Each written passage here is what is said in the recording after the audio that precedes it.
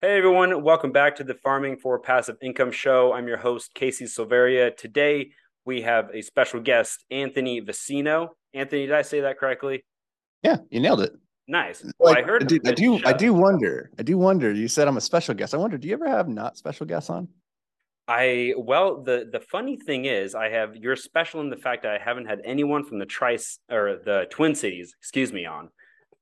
And I Okay. have heard of, the Austins, the Phoenix, Hmm. markets in California, the Smile States, of course, but nothing from the Twin Cities. So that is actually one of the hot topics I would love to get into today.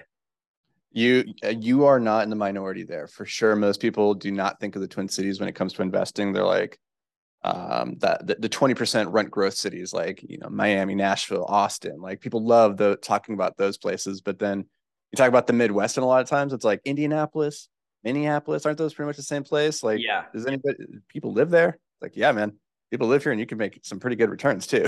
Yeah, maybe because no one knows about it, right? 100%. Yeah. So did you grow up there or how did you get started there? My dad was military, so we traveled a lot, and it just ended up being that when he got out of the military, we ended up here in Minneapolis for my junior and senior year of high school. And then as soon as I graduated, I got out of here. I was like, I got to get out of Minnesota.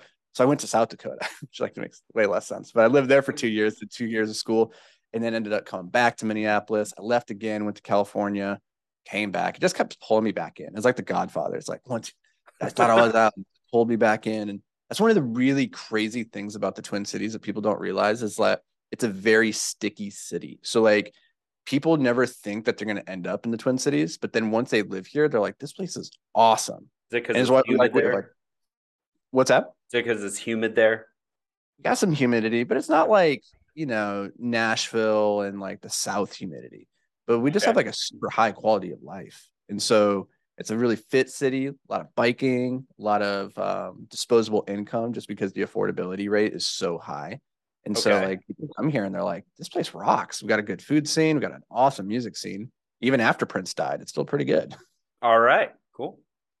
Interesting. Yeah, I know nothing about the Twin Cities. So yeah, this is all news to me. Maybe you're like the next Boise, Idaho, where I'm from.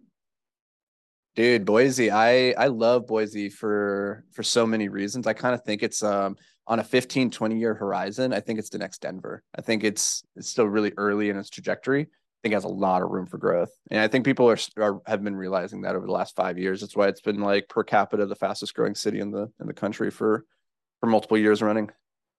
Yeah, it'll be very interesting. I think to get to that level, they have to do a lot of infrastructure and 100%. redesign. I don't know if Minneapolis or yeah, the Twin Cities was good at that, projecting out the path of progress. But I don't know. What are you guys seeing from that standpoint? Yeah, I think the Twin Cities did a good job of like building out the city generally. But the thing with us, and the reason a lot of people don't think of us for investing is because we have never over the last 40 years had any kind of explosive growth period where there's like 10, 15, 20% growth. It's every single year without fail, even during 2007 and 8, it's like 3 to 4% growth. And so for a lot of investors, they're like, well, that's not very interesting. That's not sexy. It's not I crazy don't growth. know. I find You that said super sexy. right? Like you said, a timer to it. And like Yeah. our number one investment thesis is you take care of the downside, the upside takes care of itself. And so when we look at it, like, yeah, it doesn't have the crazy growth, but it doesn't have the downside, it doesn't have the downswing either. So mitigating that volatility, that's huge for us. Yeah, exactly. And it takes, I mean, it kind of goes along with your other piece of your investment thesis. Investing should not be complicated, scary, Mm-hmm. or overwhelming, right? And a lot of these crazy volatile markets, it seems like when people are comping 20% rent growth, that seems, it could be a scary assumption. 100%. I think investing should be boring. It should be as boring as Yeah. possible. So if your heart rate is getting elevated for any reason, it's a bad sign. Even if that's like, hey, we bought this thing and then 2 years later we sold it for a 3x multiple. I don't like that. Like because I don't invest in my real estate for that type of growth. I angel invest in tech startups for that type of growth. That's what I want to see there, but I don't want to see that in my real estate. I want more steady eddy growth patterns because the problem with 20% rent growth is you look at the markets where they're achieving that, like Phoenix and Austin and Mhm. some places in Florida. you do not see a commensurate growth of income. And that's problematic because you can only sustain 20% year over year growth, rent growth, up to a certain point, and then people can't afford it anymore. Yeah. Right. And so if we don't see that growth on the income side, there will come this equilibrium. And if you've been banking on 20 to 30% growth for the next 5 years, and that's what your pro forma is predicated on, Yeah. you could find yourself pretty disappointed. Like Phoenix is a good Yeah. example. In the last 10 months, on the single family home side of things, like they had a 10% drop in valuations. And so Mm. that's significant. Now they're still way ahead in the grand scheme of things because they've had so much Yeah. growth. But just a 10% drop in 11 months is like really, really frightening. So, and I don't know too much about markets that I don't personally swim in. So I'm just poking holes in other people's markets and like, Yeah. How dare you? don't look over here at the Twin Cities. We're perfect, which we're not, Yeah. by the way. Like no market is perfect. I think that's a huge takeaway too. Is like Yeah. you can make money and you can lose money in any market. It's less about the market and more about the operations in that market. Yeah. Strategy, people. Yeah. Yeah, exactly. So you kind of hopped around different states. You ended up in Minneapolis, but you've also like you got into rock climbing, didn't you? Or Yeah. is rock climbing and then some business within rock climbing? So how did you get from there to real estate? Yeah. So when I went out to California, that was for like the 6, 7 year spree as a professional rock climber, which was really cool, but it didn't make a lot of money. And it really just meant I slept in the dirt and climbed on rocks all the time. Like it sounds way more glorious than it really was in reality. But it allowed me to live my life and do what I wanted and just go be Peter Pan out in the woods, which was awesome. But then there came a point when I wanted to marry this woman and I sat down with her parents and I asked them, I'm like, can I marry your daughter? And they looked at me and they're like, what are you going to do to provide for our daughter? And I was like, oh, I was looking for a yes here. I wasn't looking for, uh, you know, grilling me on my finances, but it was a good pivot moment in my life because it made me realize that, um, you, you have to have some kind of value to the world. And if you don't have value to the world, if you're out there just kind of doing your own thing, living under a rock like I was, there comes this point when you're not in harmony with society or with the universe, and you feel like you're just kind of a leech. And that's how I started to feel. I was just kind of leeching on the universe. And so that question that they asked me kind of started tapping into things that I was already feeling internally about, like, what am I really doing with my life? What value have I brought to the world? And if I was just to disappear, would it have meant anything? Those are questions that we Yeah. all struggle with. But that led me down the road eventually, because a year later, this woman who I got engaged to, she left me, and then I was living in the back of a van because she kicked me out of the house, and she's like, "You need to be out by Monday." I was like, "Friday." That's 2 days. Okay. So now I found myself living in the back of a 15 passenger van, really questioning, like, okay, what am I doing here? And at the time that her parents had asked me that question, I said, okay, who makes a lot of money? And the first thing that came to mind was Stephen King and J.K. Rowling. So I was like, I'll be a science fiction writer. That they make money. That sounds like a great way to make money. Um, which in hindsight, like, it's really not. Unless you're J.K. Rowling and Stephen King. But I wrote 12 novels, and they did pretty well, but Wow. they weren't like killing it. I wasn't Stephen King, I wasn't J.K. Rowling. And so I was living in that van and writing books, and I was kind of that guy that was living in a van down by the river. So instead of being down by the river, I was like parked in the back of a climbing gym, and I would just run my electrical cord from my van into the back, and I would shower in the gym, and like that was my life. I was I just think they have writing books. songs about you. Exactly. And my friend, he's like, dude, we got to do something about this. Like, we got to get you out of this scenario because this is not a good look. He's like, let's go build a business. And I was like, I don't know anything about business. I wasn't the kid with a lemonade stand. I didn't pluck flowers and sell it to the neighbor. I didn't do any of that stuff. So, stepping into business for the first time, it was really scary and something had never seen for myself. But we went and we built a window washing company, and like it did really well. And what I realized was, like, I loved being tied into something where you're creating a product or a service that people really want and they value, even if it's as simple and stupid as washing a window. Like, people want to have clean windows, they want to have a beautiful view, right? And like you can connect that with a deeper meaning, and they're willing to pay for it. And I was like, this is amazing. Like, entrepreneurship, building businesses, the coolest thing. So for the past decade, that's what I've been doing. I built a manufacturing company with a buddy that produces polyurethane rock climbing holds and imports hardware from overseas. So like still pretty involved in the climbing world. And then in 2012, I started buying real estate. Just kind of my businesses were doing well. I had excess cash flow. I was like, well, let's go invest that and go buy buildings. And then in 2019, just had a ton of people coming from like friends and family coming and saying, hey, I see what you're doing. I see the success you're having. Can we do this with you? Can we invest in real estate? And that's when we formed Invictus Capital and really just started bringing passive partners into our deals where we just go and buy buildings and they invest alongside of us. Nice, man. So how did that's a cool story, by the way. I mean, you don't hear very many people going from basically a bum to a writer to yeah, what you are now. Yeah, who knows? It might come full circle. At some point I might be a bum again. We'll see. Yeah, who knows, man. The Stoics were basically all bums too. So Exactly. I mean, Marcus Aurelius, Seneca, those guys are my homeboys. So yeah, well those guys weren't quite bums. if I got to bust out my toga and hang out with them, I'll do it. I mean, that's why I hit up every toga party that I can find. I 100%. just want to be like These them. days, these days, all the toga parties are just like there's beer pong. It's usually in a frat house. It's like there's no Yeah. philosophy happening here. No philosophy happening. No, that's for sure. Yeah, quite the opposite. Although some late nights you think you're talking philosophy. You start thinking you're getting deep, but really you're Yeah. just in the kiddie pool, Yeah, you're still talking splashing around. gibberish. Yeah, Yeah. we've all been there. Like, man, my feet feel so good in this kiddie pool. Woo.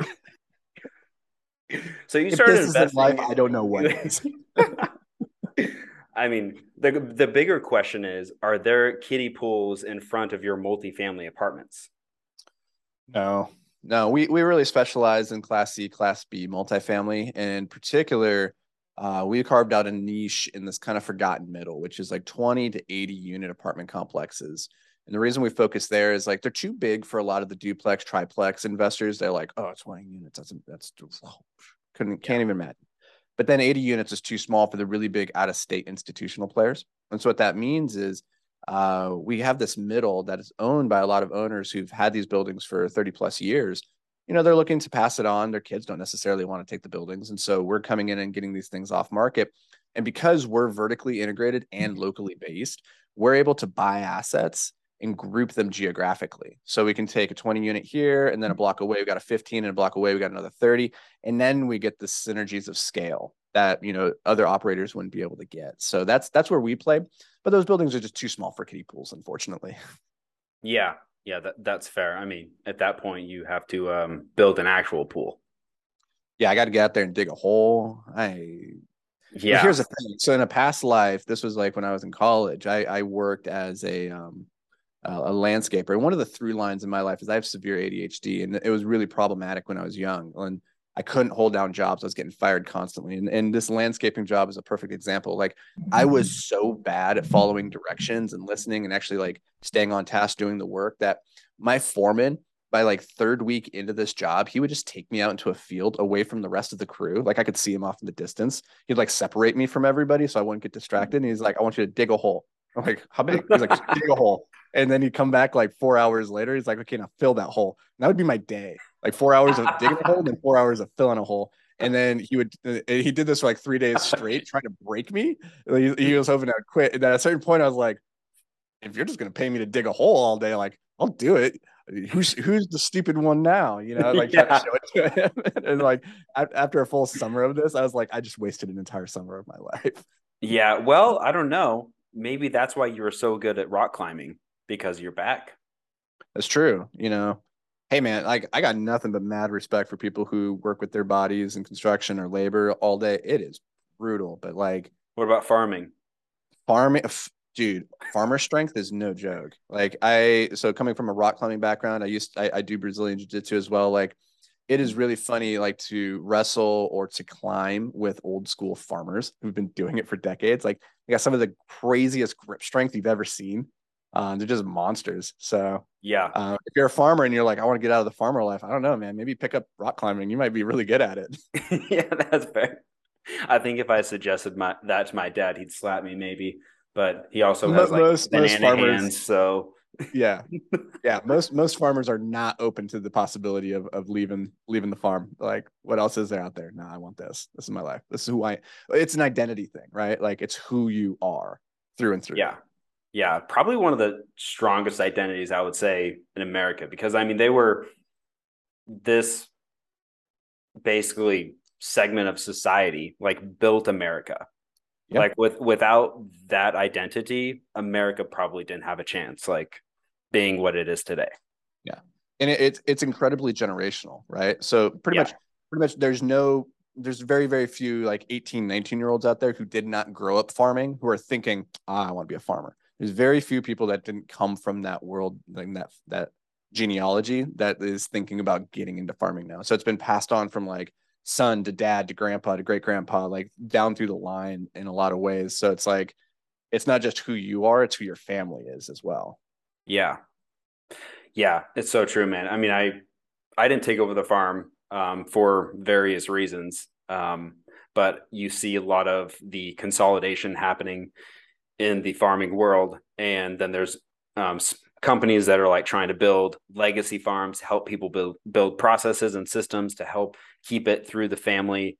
Mm-hmm. And so I'm a huge proponent of that, even though I didn't go down that path and went down more of a finance route. But anyway, Yeah, I don't know much about that world, but I have to imagine as like bigger and bigger companies and money comes into that ag world, one of my good friends is from Cargill, and that world is just so damn sophisticated, right? And as that becomes ever more sophisticated, the family business has a really hard time competing. And so it's like, where do you carve out the unique edge? It's the same thing that we see in real estate, right? Like the mom and pop owners of these buildings versus the big institutional money coming in with all their fancy systems and processes that make it really hard to compete. And so from an acquisition standpoint, they can come in, pay more than you because they're getting cheaper debt and they have better systems and operations. So they know they're going to be able to squeeze more out of that plum than you can. And so it's just I think the nature of all industries at this point where it's like the game is just getting bigger and more complex, and the players that are playing it at the highest level are just so damn good. yeah. I also wonder how much the crowdfunding realm is impacting this. I mean, we look at one example is a site called Farm Funder, I think, where it's basically a crowdfunding site where you can go invest your money, much like you can with one of our syndications, Mhm. but you're investing in a farm operation and a bigger player. Pretty cool. And so I wonder how much of that, they're using some of the same laws that allow us to operate at a Mhm. 506b and then the 1940s laws. But yeah, man, it's an interesting concept because you do think of the economies of scale and it's hard to compete. You have to be such a niche player, kind of like Mhm. how you're operating in the Twin Cities. Exactly. And I think that's the only way to survive if you're not one of those big fish is to carve out your unique edge. Like, where do you have a competitive advantage? For us, it was just really simply, okay, well, we're local. So that's one. We know all the people in this market. We know all the buildings. We know all the owners and sellers. Number two was, okay, let's cut out as many middle people as we can and control as much of the process. So we have in-house property management rather than outsourcing that. And so those things are really important for us because they're things that they kind of build a moat around what we do and how we do it. So if somebody wants to compete with us, they either need to come in and build the same capabilities that we do, which is going to take them time and energy, or they need to find a completely different way to be competitive with us. And within real estate, there's just not that many ways, I think, to be truly different. Like there's only so many ways. Because at the end of the day, the thing I love most about real estate is it's really simple. These are just Mm-hmm. sticks and bricks with people living inside of them. They're little businesses, and there's only so many levers you can pull with them. Yeah, there's only so many kiddie pools you can offer Exactly. as like a sign up bonus. Trust me, I tried, man. I tried. I give out like inflatable pool, like the little army things, those floaty wings, left and right. And at a certain point, people are like, I only got two arms. How many more of these do I need? Yeah, more. Maybe try those pink flamingo floaties that are so popular right now, or at There least you were go. 3 years ago. that like the state bird of Wisconsin, the flamingo, something crazy? I have I, no idea. I don't that even would. know what my Idaho state bird is. I know it's the gem state because, yeah, it's a gem in and of itself, but Oh, there also you go. it's Yeah, I spent a lot of time in Idaho. My grandparents live up in Salmon, and yeah. so when I was little, I'd spend a lot. I would spend every summer out there with them, and it was some of the best times of my life because when I was growing up, I was again ADHD. They had me on Ritalin, and so the only times Mm. I was able to go off of that drug was in the summertime. My grandfather, who was like former chief of police down in San Diego, he's like, "You don't need drugs," and I was like, "Hell's yeah, I don't need drugs." Ran rampant on the ranch for like 3 months out of the year, and it was bliss. That's funny. So were you on drugs or not on drugs? I was on drugs. I was on Ritalin from Yeah. when I was 6 until I was 16, except for those Yeah. summers, and they would take me off. Um, and it was interesting because the drug, it really made me feel like a prisoner in my body and my mind. Like it made me feel Mm. trapped. I really hated that feeling. So they gave me the choice when I was 16 to go off of it, but that was problematic because now I was a Mm. 16-year-old with ADHD who didn't have like any systems or skills or frameworks for controlling all that energy. And so for the next 10 years, I really struggled. That's why I was like a terrible employee. I was getting fired all the time. I had a hard time holding down relationships because I was just really unreliable in a lot of ways, unfocused, undisciplined. And so it was kind of like trading one prison, which was the prison of the drug and how that made me feel, to being a prisoner of like infinite potentiality, which is like when you feel like you could do anything and everything, but you just don't know where to start or how to start. And so you Mm. feel like you're just a vehicle whose wheels are spinning at 1,000 RPMs, but the tires are just inches off the ground. And so it's just Yeah. all wasted motion. And that's how I felt for so long. Yeah. You say that and it kind of reminds me of like the feeling I had, or like a lot of people in my community also, like during Corona, it felt like whenever everything shut down, we were just like everything was still going, but we weren't really going anywhere. The engine Yeah. was running, but It's a terrible feeling. It is a terrible yeah, feeling. Humans are like sharks, like that myth about the sharks where they drown if they're not swimming forward.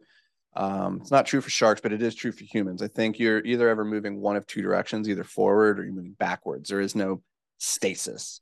yeah, And I think every human feels it innately in their heart when they're not moving forward. They either acknowledge it and accept that pain, um, or they ignore it, but the pain's still there, right? mm-hmm. And so there comes a point, and I think Corona, I think 2020 was like this turning point for a lot of people where they felt that stasis. And they felt just how horrible it feels to not move forward. And that's why I think there was just so much frustration during that period of time for people. Is like, my life is not moving, and that's just a terrible place for people to be. Yeah, for sure. You have more experience than a lot of people in that riddle, and I've never been in such a situation, but yeah, I kind of feel your pain, but not for so many years. It's yeah, but I mean, now you're an entrepreneur. You're You can still take young, you all got of that time. energy. But You can take all that energy into multifamily. yeah, yeah. That's the thing, is like when you find the thing that lights your soul with joy and you start moving forward and you're living in alignment with the greatness that you feel that you have inside of you, you discover like a ton of energy. You like that purpose, that meaning like starts to fuel you. Um, and then work, I mean, work is always work, but it's not that the work feels any less hard. It's just work that you do gladly with an open heart. And that makes all the difference in the world. Yeah. Do you feel like your purpose right now is perhaps helping other people get their money out of other investments and into like more stable real estate right now is like maybe a core principle of your business right now is like providing value in that way? Well, I guess for me, like all I the way I think about it is I want to share my story and what helped me get from where I was to where I am. And the things that stand out to me is that the things that really changed in my life were like my mindset and how I thought about my life and the habits and routines that I established as a result of that. But from a tactical standpoint, it was literally building a business and investing in real estate. Like those two things helped me get from where I was, which was a place I did not want to be, to where I am now, which is I love my life. I'm very happy. I'm very content, and some might say successful. But like at its root, I think everybody has the opportunity to maximize their return on life if they can just build a business and invest in real estate. And a lot of people don't want to be entrepreneurs, but I think everybody should be investing in real estate just because of the power of the vehicle. And I don't care if people invest with us or if they invest with other people or if they just decide to go and take the information and do it themselves. I just want people to know that having control over their finances, over their investing future is so much easier than they probably realize. And for so many people, they probably feel overwhelmed when they think about investing because it's not something we talked about in school or growing up at the dinner table. Most Yeah. families, it's very awkward. And Yep. so everybody feels out of the loop, but they look around and assume everybody else somehow knows something that they don't. And so they feel stupid even asking the questions or raising their hand and saying, I don't understand this. What should I do? So then people are just left to suffer in silence. And when it comes to finance, which is, I don't believe money solves all your problems, but it does solve all your money problems. And so if we and the thing is, money problems are easy to solve. We just need to make more money, right? And that's pretty straightforward. It's something I didn't understand when I was younger. I thought it was like this convoluted, mystical thing, like how do you make money? And then after I started doing it, and I understood, and like this is not that difficult. This is pretty straightforward. Well, actually, it is difficult, but it's not that complicated. And I think that's the important bit because people are generally willing to work very hard, but as long as they're not like overwhelmed with complexity. Like most people aren't willing to go and get a master's degree just to go and earn a little bit more money. But so that's like the mission that we're on right now. I think it's just letting people know, like spreading the knowledge. It's why we wrote a book. It's why we do the podcast every week, like just put out the knowledge so that people have access to the information, which is something that 20, 30 years ago, like our parents, they did not have access to this information, to this vehicle. And it's a shame because I think their lives like across the board would have been so much better if they had been investing in these vehicles for the last 30 plus years. Yeah. Yeah. Fully agree with that sentiment. Yeah. Talk to us about your book that you recently wrote.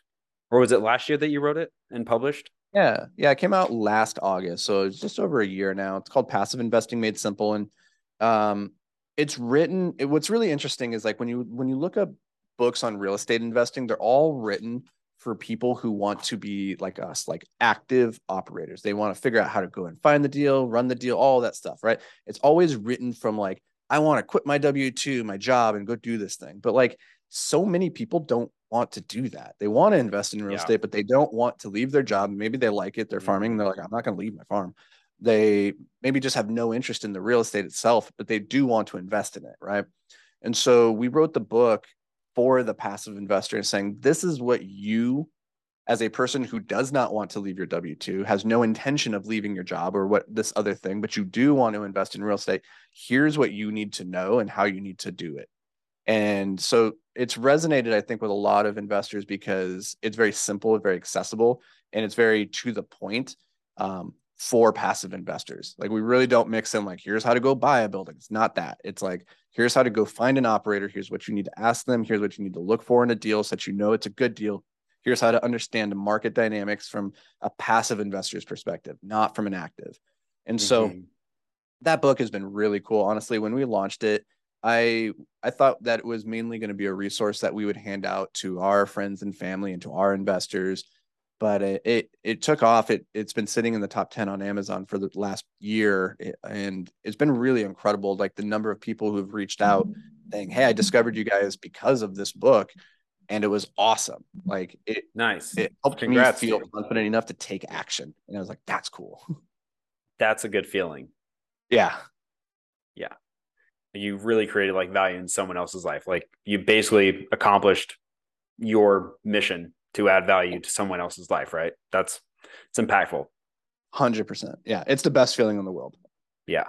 It's like money, you can have all the money in the world, but I mean, really helping other people, it's not, I mean, that's what life is all about.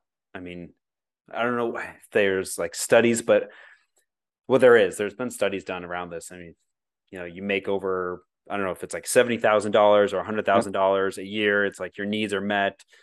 And then anything above that, like if your standard of living is good enough, your life doesn't really get any better, or your happiness level doesn't increase with how Mm-hmm. much more money you make. If anything, it goes the other way.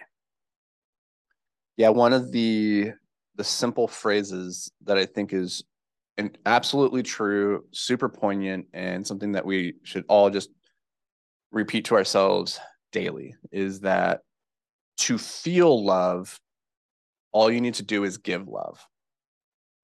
And Mm. if you feel lonely, if you feel sad, if you feel any of those things, just go find somebody and give them some love. And you in turn will get the benefits as well of like that reciprocation. It's a really incredible phenomenon. But like when you do good and share good and help people, like you are also helping yourself. You're probably the one that's benefiting the most from it. That's why people say it's like it's better to give than to receive. And it's incredibly true that one of the deepest satisfactions that we can feel as a human, because we are such community oriented animals, one of the deepest pleasures you can feel is helping somebody else.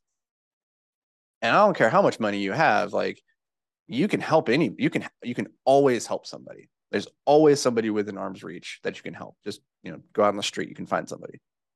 And that could Mm-hmm. be as simple as just saying like, hey, you look beautiful today, you're looking good. Or Yeah. I like your shoes, or like, hey, I like the way you walk, like you got good energy, go kill the day, right? Like Yeah. people are starved for that. It's interesting. We're more connected than ever, but also more disconnected. Like social media has brought us together so we can kind of view like voyeurs into everybody else's lives and see what's going on. And yet we feel so disconnected still from Yep. that. And it's because people in real life are just still, we've become so deconditioned to just like showing love. And that's it. It's sad, but we can do something about that. It's true. Yeah. I mean, it doesn't have to be anything big. Every time I have this conversation with myself all the time, like, I should get back to my community more. I should go to the soup kitchen, go pick up trash, like all of these things that take hours. It's like, yeah, I should do that and I probably have time, but it also doesn't have to be that complex or take that much time.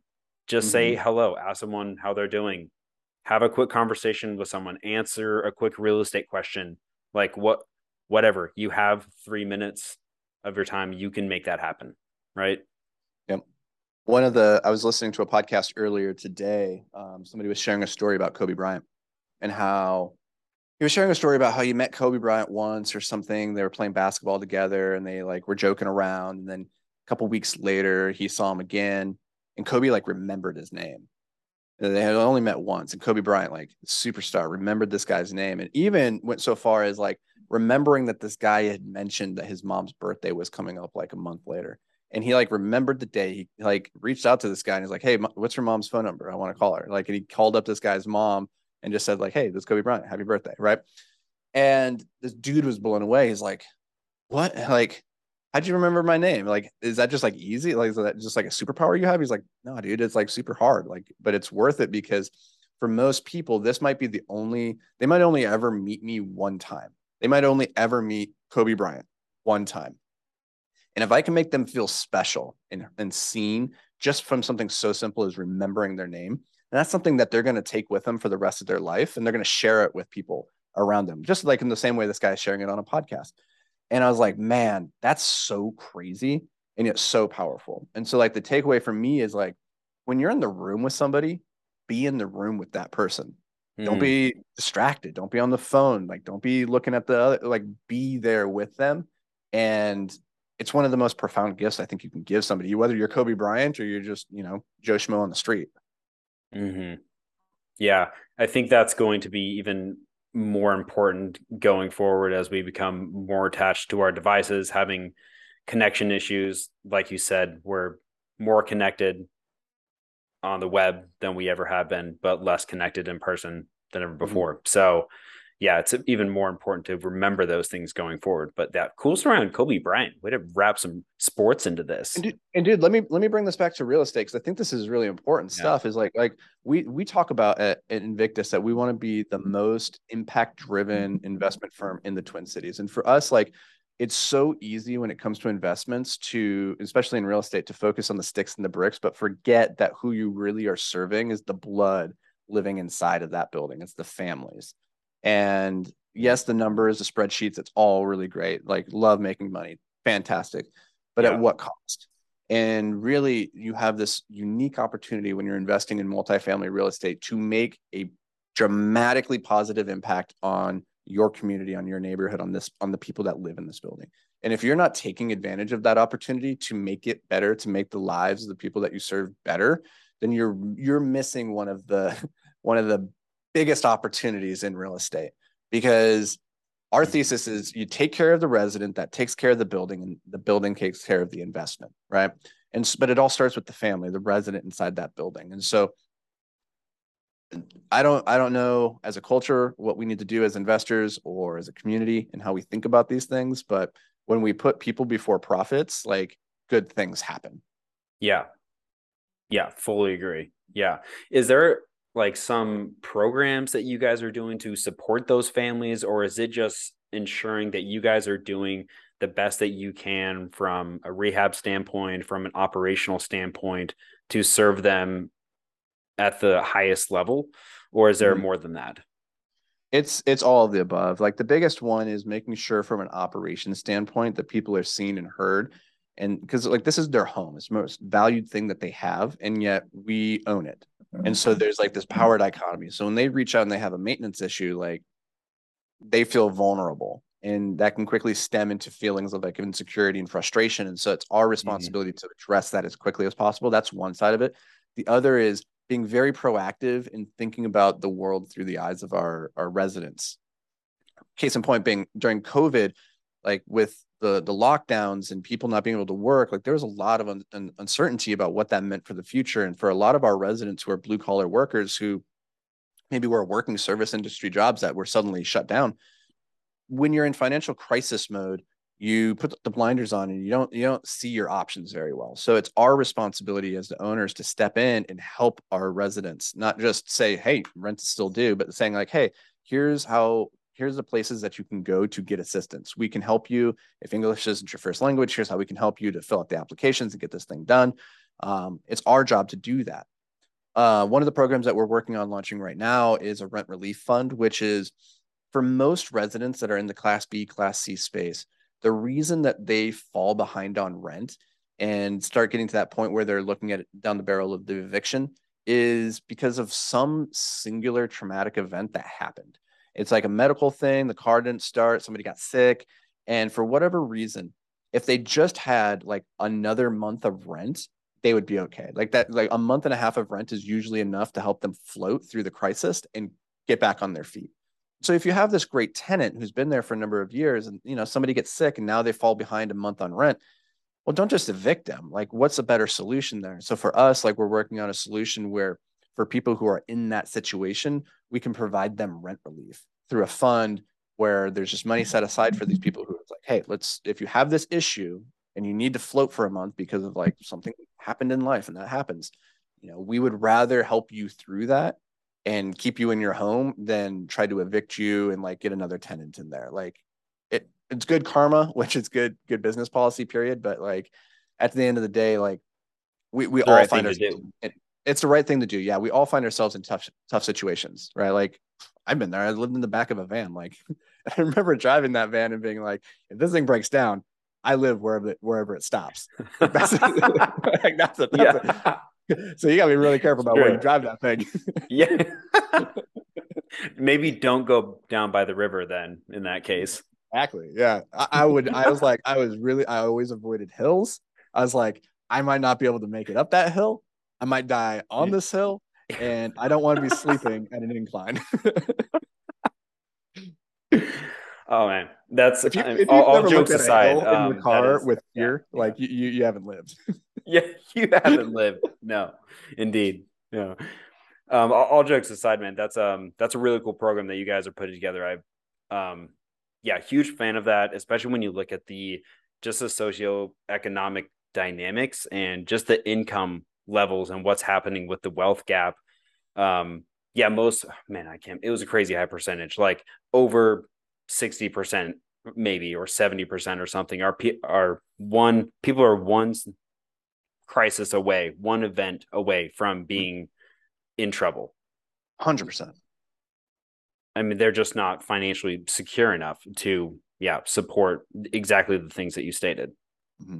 Yeah. Honestly, it's really interesting. Working with investors now, what I'm starting to see is that it's not necessarily even the people that you think. Like people who have good jobs, they're doctors, they could be lawyers, they could be making really good money. They also, in many cases, are sitting on like a razor's edge of like, if something happens in their life, like that house of cards is coming down. Right. And so that's why Yeah. investing is so important because investing serves as the reserves. It serves as like the buffer. It's what allows you to survive through those rough times. And so that's why I'm just so pro like invest, invest, invest, because the more that you invest, the more bulletproof you are for whatever life throws at you. Yeah. That's also a really good point. Someone might look, yeah, really, really wealthy on paper, driving a nice car, but they could just have financed all of that and be, yeah, floating everything that they own, Yeah. having nothing solid. Yeah. It's super common too, where um, I had this interesting engagement with a guy on social media the other day, where, and it just drove home the fact that a lot of people look at those external status symbols as like an indicator of like, oh, this person has money, I should listen to them, or like I should do what they're doing. And this is why you see people with the Lamborghinis and the jets and everything on Instagram, and it's like you have to be really careful about who you're taking advice from. And one of the things that I've learned, like going up through like different levels of wealth and having like the fortune of being around people who have a ton of money, is that they don't live how you really think they live. Like what you see on the social media and how it's presented is not really the reality of the people that I know who are like worth tens and hundreds of millions of dollars. Like they drive normal cars, they live in normal houses in a lot of Yep. cases. And like for me, I was getting crap the other day because I drive a Toyota Prius. I'm like, oh, it's like a $10,000 car, and I'm like, it's not what you would expect somebody to roll up in. Yeah. But at the end of the day, it's like people have this thing pegged in their head of what success looks like. Success is a feeling and a knowledge of like I'm very hard to kill. Like that's the way I look at it. Is like I go to the gym and work out to make myself harder to kill from both like not getting sick, not getting old, not getting mugged on the street. I'm harder to kill. I Yeah. invest in businesses because that brings me money and I have multiple streams of income, which makes me really hard to kill if something happens in the macro market or whatever. So like that's one of my Yeah. like lines is like, how hard am I to kill? When I drive a Toyota Prius, like I'm pretty easy to kill on the freeway, maybe. Like generally speaking, like life is pretty good. Yeah. Maybe just go get a tank and then you'll be class A hard to Impervious. kill. That's great, man. Man, we have covered many topics today. Is there one thing that you would like to leave our listeners? I mean, I know no pressure. We've dropped a lot of value. I think we've talked about some interesting things. But yeah, any closing thoughts and maybe where listeners can get a hold of you as well? Yeah, I think for people who are probably listening to this show coming from like the ag world where it's like you hear a lot about real estate investing and how well, you know it's a way of like changing your life and getting out of a situation or like leaving this thing behind like but recognize that a lot of people have no desire to do that. And if you're one of those people who's like I'm doing this thing and I have no intention of leaving it, like totally awesome. Like you should still invest in real estate. So that's my parting thought. Invest in real estate. Honestly, like if you're a farmer, um, you know the value of real estate. Like Yep. your land, that you get it. So you probably don't need to be preached on that. If you have questions or you don't want to learn more, like I would go tune into our podcast, Multifamily Investing Made Simple. We put out a ton of content there. It's all free, just trying to add value to people's lives. If you want a copy of that book that we mentioned earlier, Passive Investing Made Simple, you can pick it up on Amazon. But if you want a free copy of it, I'll make you guys a special offer. You got to go leave a review for this podcast, not my podcast, but this podcast. Go to iTunes or wherever you're listening, leave a podcast, leave a review, and then shoot me an email, Anthony at invictusmultifamily.com, and say, yo, I left a review. Now give me that book. And I'll send you a free physical copy of the book. Awesome, man. Thank you for that. Yeah, I don't have anything to add. Anthony, thanks again for coming on to the show. Listeners, thanks for tuning in. And till next time, see you, everyone.